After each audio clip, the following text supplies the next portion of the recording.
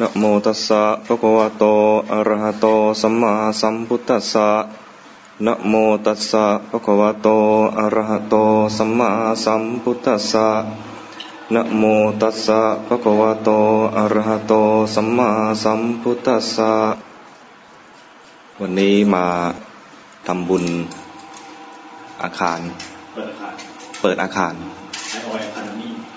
Thai Oil Academy มีแฟนตาเชียด้วยป่ะไม่สอนกีฬาให้เด็กๆนั่งตามสบายนะไม่ต้องพนมมือก็ได้สอนกีฬาฝึกสอนเริ่มทำแล้วใช่ไหมเริ่ม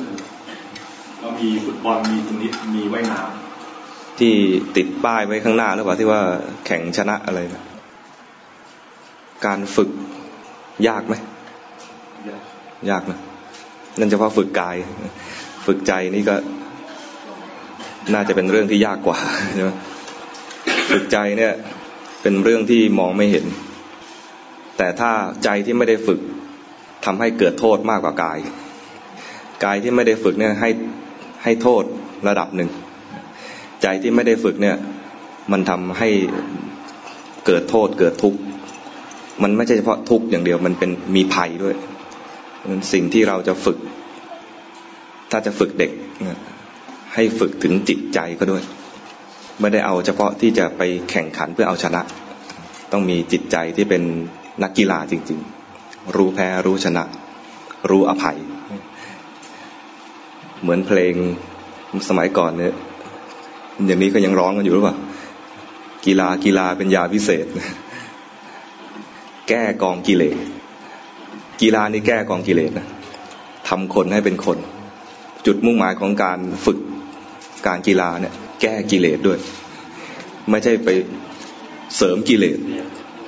ไม่ใช่เสริมกิเลสเพื่อเอาชนะเขาเอาชนะขะคานกลายเป็นการเสริมมานะตัวตนความถือตัวถือตนแล้วก็ไม่ให้อภัยกีฬาทุกๆวันนี้เนี่ยจะได้ข่าวว่ากองเชียร์ทีมนู้นไปตีทีมนี้ใช่ไหมนักกีฬาเองไม่ยอมผู้ตัดสินเป่าแล้วไปลุมผู้ตัดสินบ้างอะไรเงี้ยมันไม่ลดกิเลสมันมุ่งชนะมากเกินไปฉะนั้นสิ่งที่เราจะต้องเสริมใส่เข้าไปนะคือเราต้องเตรียมสมรรถภาพทางกายให้พร้อมสมรรถภาพทางจิตก็ต้องให้พร้อมด้วยคนที่เกิดมาแล้วไม่ได้ฝึกเรื่องจิตเนี่ยเรียกว่ายังไม่ใช่ผู้ประเสริฐคนที่เรียกว่าเป็นมนุษย์เนี่ยมนุษย์แปลว่าผู้มีใจสูง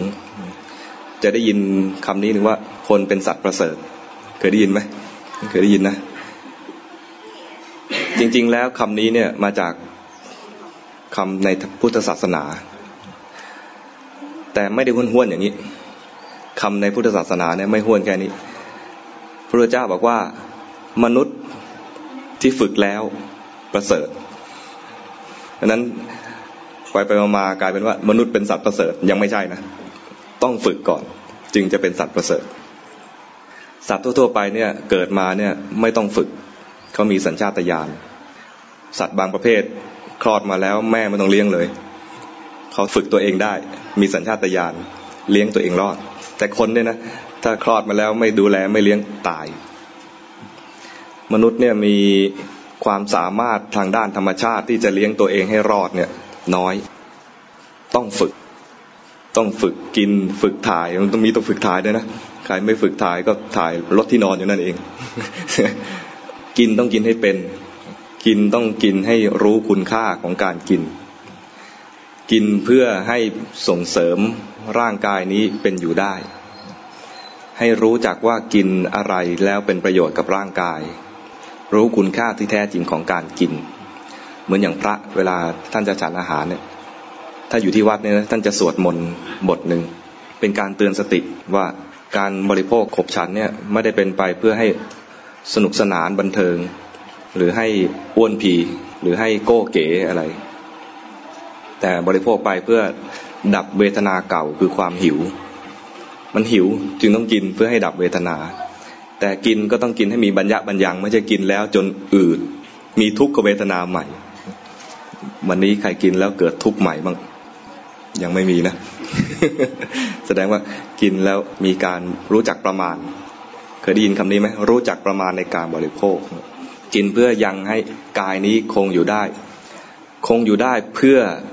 ทำความดีต่อไปถ้าในทางพระก็คือเพื่อประพฤติพรหมจรรย์อย่างทางโยมก็คือเพื่อทำความดีต่อไปไม่ได้เอากายนี้ไปทำชั่วไม่เอากายนี้ไปทำอะไรผิดกายนี้มีไว้เพื่อทำดีเลี้ยงกายนี้ให้มีกำลังเพื่อไปทำดีนี่คือการกินปัจจัย4อย่างกินนุ่งห่มที่อยู่อาศัยยารักษาโรค4อย่างให้รู้จักคุณค่าที่แท้ๆของมันเพื่อที่จะใช้ประโยชน์ของมันได้ถูกต้องไม่เอาสิ่งที่บริโภคขบฉันหรือว่าอยู่อาศัยเนี่ยเพิ่มโทษให้ตัวเองการที่มาฝึกกีฬาก็ต้องฝึกจิตใจควบคู่กันไปด้วยอย่างที่บอกจิตใจของคนเราเนี่ยมักจะมีกิเลสเข้ามาเจือปนต้องฝึกสติรู้ให้ทันกิเลสที่เกิดขึ้นรู้ให้ทันไม่ให้มันมาครอบงำแล้วก็เกิดการทำผิดต่างๆคนที่ทำผิดคนที่ทำความเดือดร้อนคนที่ทำผิดศีลเนี่ยนะสรุปแล้วก็คือผิดศีลอยู่5ข้อที่เราสมาทานกันนี่แหละโลภเกิดขึ้นมาไปฆ่าเขาได้ไหมมีนะใช่ไหมอยากได้ทรัพย์เจ้าทรัพย์ไม่ให้ฆ่าละฆ่าเลยใช่ไหมโลภแล้วไปขโมยอันนี้ตรงๆโลภแล้วไปผิดลูกผิดเมียก็มีไหมมีเหมือนกันนะก็คือตัวราคะอยากได้สัมผัสจากคนนี้อยากได้ทั้งที่เราไม่ใช่เจ้าของอ่ะเขาเป็นภรรยาคนอื่นก็เป็นสามีคนอื่นแต่อยากได้ผัสสะจากคนนี้รู้จักผัสสะไหมคือได้สัมผัสถูกต้องหรือได้พูดคุยหรือได้ความรู้สึกว่าเขามีใจให้เรา นี่คือความโลภในลักษณะของราคะโลภแล้วพูดโกหกได้ไหมมีราคะแล้วพูดโกหกก็มีใช่ไหมเพราะนั้นศีลต่างๆเนี่ยมันจะผิดจากการที่เรามีกิเลสเกิดขึ้นในใจแล้วรู้ไม่ทันสิ่งที่เราจะต้องฝึกคือรู้ให้ทันกิเลสก่อนที่มันจะโตจนมาบีบบังคับให้เราประพฤติผิดในเรื่องต่างๆประพฤติผิดก็มีหลักเกณฑ์ง่ายๆอย่างคือศีล5ข้อนั่นเองเวลาเราจะไปฝึกเขาก็ต้องฝึกตัวเองก่อนฝึกดูตัวเองให้ได้ให้เห็นก่อนว่ากิเลสตัวใดเกิดขึ้นกิเลสตัวไหนเกิดขึ้นรู้ให้ทันแล้วกิเลสของเรากับกิเลสของเขาเนี่ยมันก็เหมือนกันแหละจริงๆแล้วดูกิเลสคนอื่นเนี่ยง่ายกว่าดูกิเลสตัวเองอีกเรารู้ใช่ไหมว่าไอ้คนนี้มันโกรธแล้วรู้แล้วคนนี้มันโลภแล้วมันอยากได้แล้วพอจะรู้ใช่ไหมยิ่งพวกเซลล์พวกขายของเนี่ยจะยั่วให้เขาเกิดความโลภเนี่ยแล้วพอรู้ว่าเขาเริ่มอยากได้แล้วขายได้แน่รู้กิเลสคนอื่นรู้ง่ายแต่รู้กิเลสตัวเองเนี่ยรู้ยากเพราะอะไรเพราะตอนที่เกิดกิเลสเนี่ยมันมัวแต่มองคนอื่นหรือมองสิ่งอื่นสิ่งที่เราจะต้องฝึกคือย้อนกลับมาดูอย่ามัวแต่มองแล้วหลงไหลไปข้างนอกเช่นอยากได้มือถือตอนอยากได้มือถือเนี่ยมือถือเราก็มีแล้วเนี่ยนะความจำเป็นหรือไม่จำเป็นเนี่ยไว้อีกเรื่องหนึ่งแต่ตอนที่อยากได้เนี่ยใจมันไปอยู่ที่มือถือนึกออกไหมใจมันไปอยู่ที่มือถืออยากได้รุ่นนี้เนี่ยรุ่นนี้ iPhone 4S หรือ Galaxy อะไรอย่างเงี้ยนะนึกไปถึงแต่ไม่รู้ตัวว่าตัวเองกำลังอยากเข้าใจไหมให้นึกย้อนมาว่าตอนนี้เรากำลังมีกิเลสตัวนี้นะความอยากแล้วใช้ปัญญาตัดสินว่าควรจะซื้อหรือไม่ควรซื้อให้รู้ทันความอยากก่อนตอนที่โกรธเนี่ยมันจะไม่นึกถึงหน้าเช่นสมมติว่าโกรธคนนู้นเนี่ยเคยทำอะไรที่ขัดใจเราแล้วพอเห็นหน้าขึ้นมาแล้วโกรธตอนโกรธเนี่ยมันไม่นึกถึงหน้าคนนู้นสมมตินะสมมตินึกถึงหน้าคนนู้น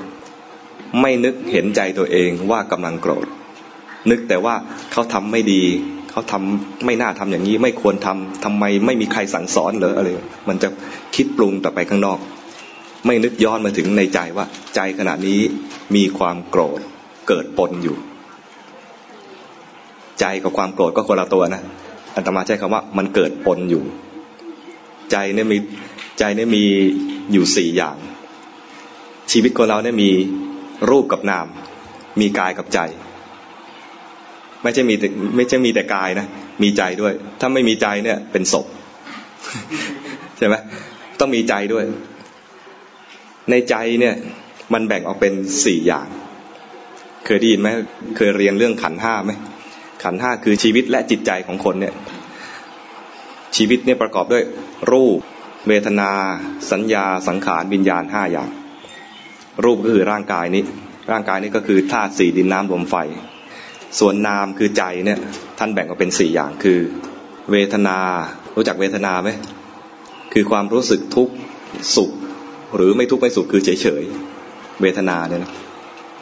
สัญญาคือความจำได้หรือหมายรู้จำได้ว่าคนนี้ชื่อคุณนินรัตน์จำได้ว่าตรงนี้เรียกว่าไทยออยล์อะไรเงี้ยนะ เป็นความจำหรือหมายรู้เช่นนอกจากจะจำได้ว่าไอ้นี่เรียกว่าสีแดงแล้วไฟแดงคือต้องจอดต้องหยุดไฟเขียวต้องไปอย่างนี้นะนี่คือความจำได้หมายรู้สัญญาคือความจำได้หมายรู้สังขารเคยได้ยินไหมสังขารนี่ไม่ใช่สังขารร่างกายแล้วนะสังขารในฝ่ายใจเนี่ยหมายถึงว่าความปรุงแต่งความคิดนึกปรุงแต่งสังขารก็ปรุงแต่งสารพัดแบ่งได้ใหญ่ๆคือ2เรื่องคิดดีกับคิดไม่ดี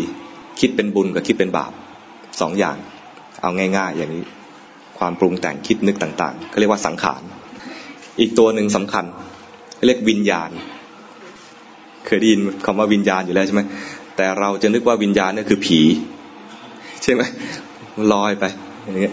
แต่จริงๆวิญญาณคือความรู้อารมณ์ทางช่องทางต่างๆรู้อารมณ์ทางตาคือเห็นภาพเนี่ยเขาเรียกว่าวิญญาณทางตาภาษาบาลีเรียกว่าจักษุวิญญาณเคยได้ยินไหมวิญญาณที่รับรู้เสียงคือมาทางหูคือโสตวิญญาณวิญญาณคือรู้กลิ่นทางจมูกเรียกว่าคานวิญญาณรู้รสทางลิ้นเนี่ยเขาเรียกว่าชิวหาวิญญาณวิญญาณทางกายคือรู้ความเย็นร้อนอ่อนแข็งตึงไหวนี่ความเคลื่อนเรียกว่ากายวิญญาณอีกตัวหนึ่งเขาเรียกว่าคิดนึกอยู่ในใจรู้ความคิดเขาเรียกว่ามโนวิญญาณวิญญาณคือรับรู้ทางตาทางหูจมูกลิ้นกายและใจศพที่เรียกว่าร่างไร้วิญญาณเพราะว่าศพเนี่ยถึงแม้จะมีตาแต่ไม่รู้รูปแหกตาศพไปเอาไฟฉายส่องเขาก็ไม่เกิดความเห็นขึ้นมาไม่มีการเห็นเกิดขึ้นเรียกว่าไม่มีวิญญาณไม่มีจักษุวิญญาณเอากระดิ่งไปสั่นอยู่ข้างหูเขามีกระดิ่งก็มีเสียงมีแต่ไม่มีการได้ยินก็เรียกว่าไม่มีโสตวิญญาณร่างนั้นจึงเรียกว่าร่างไร้วิญญาณเข้าใจไหมไม่ใช่ว่าวิญญาณคือเป็นดวงอะไรสักดวงหนึ่งสิงอยู่ในร่างนี้แล้วลอยออกไปไม่ใช่อย่างนั้น เราต้องมาเรียนรู้ตรงนี้นะเรียนรู้ว่าเวลาเรา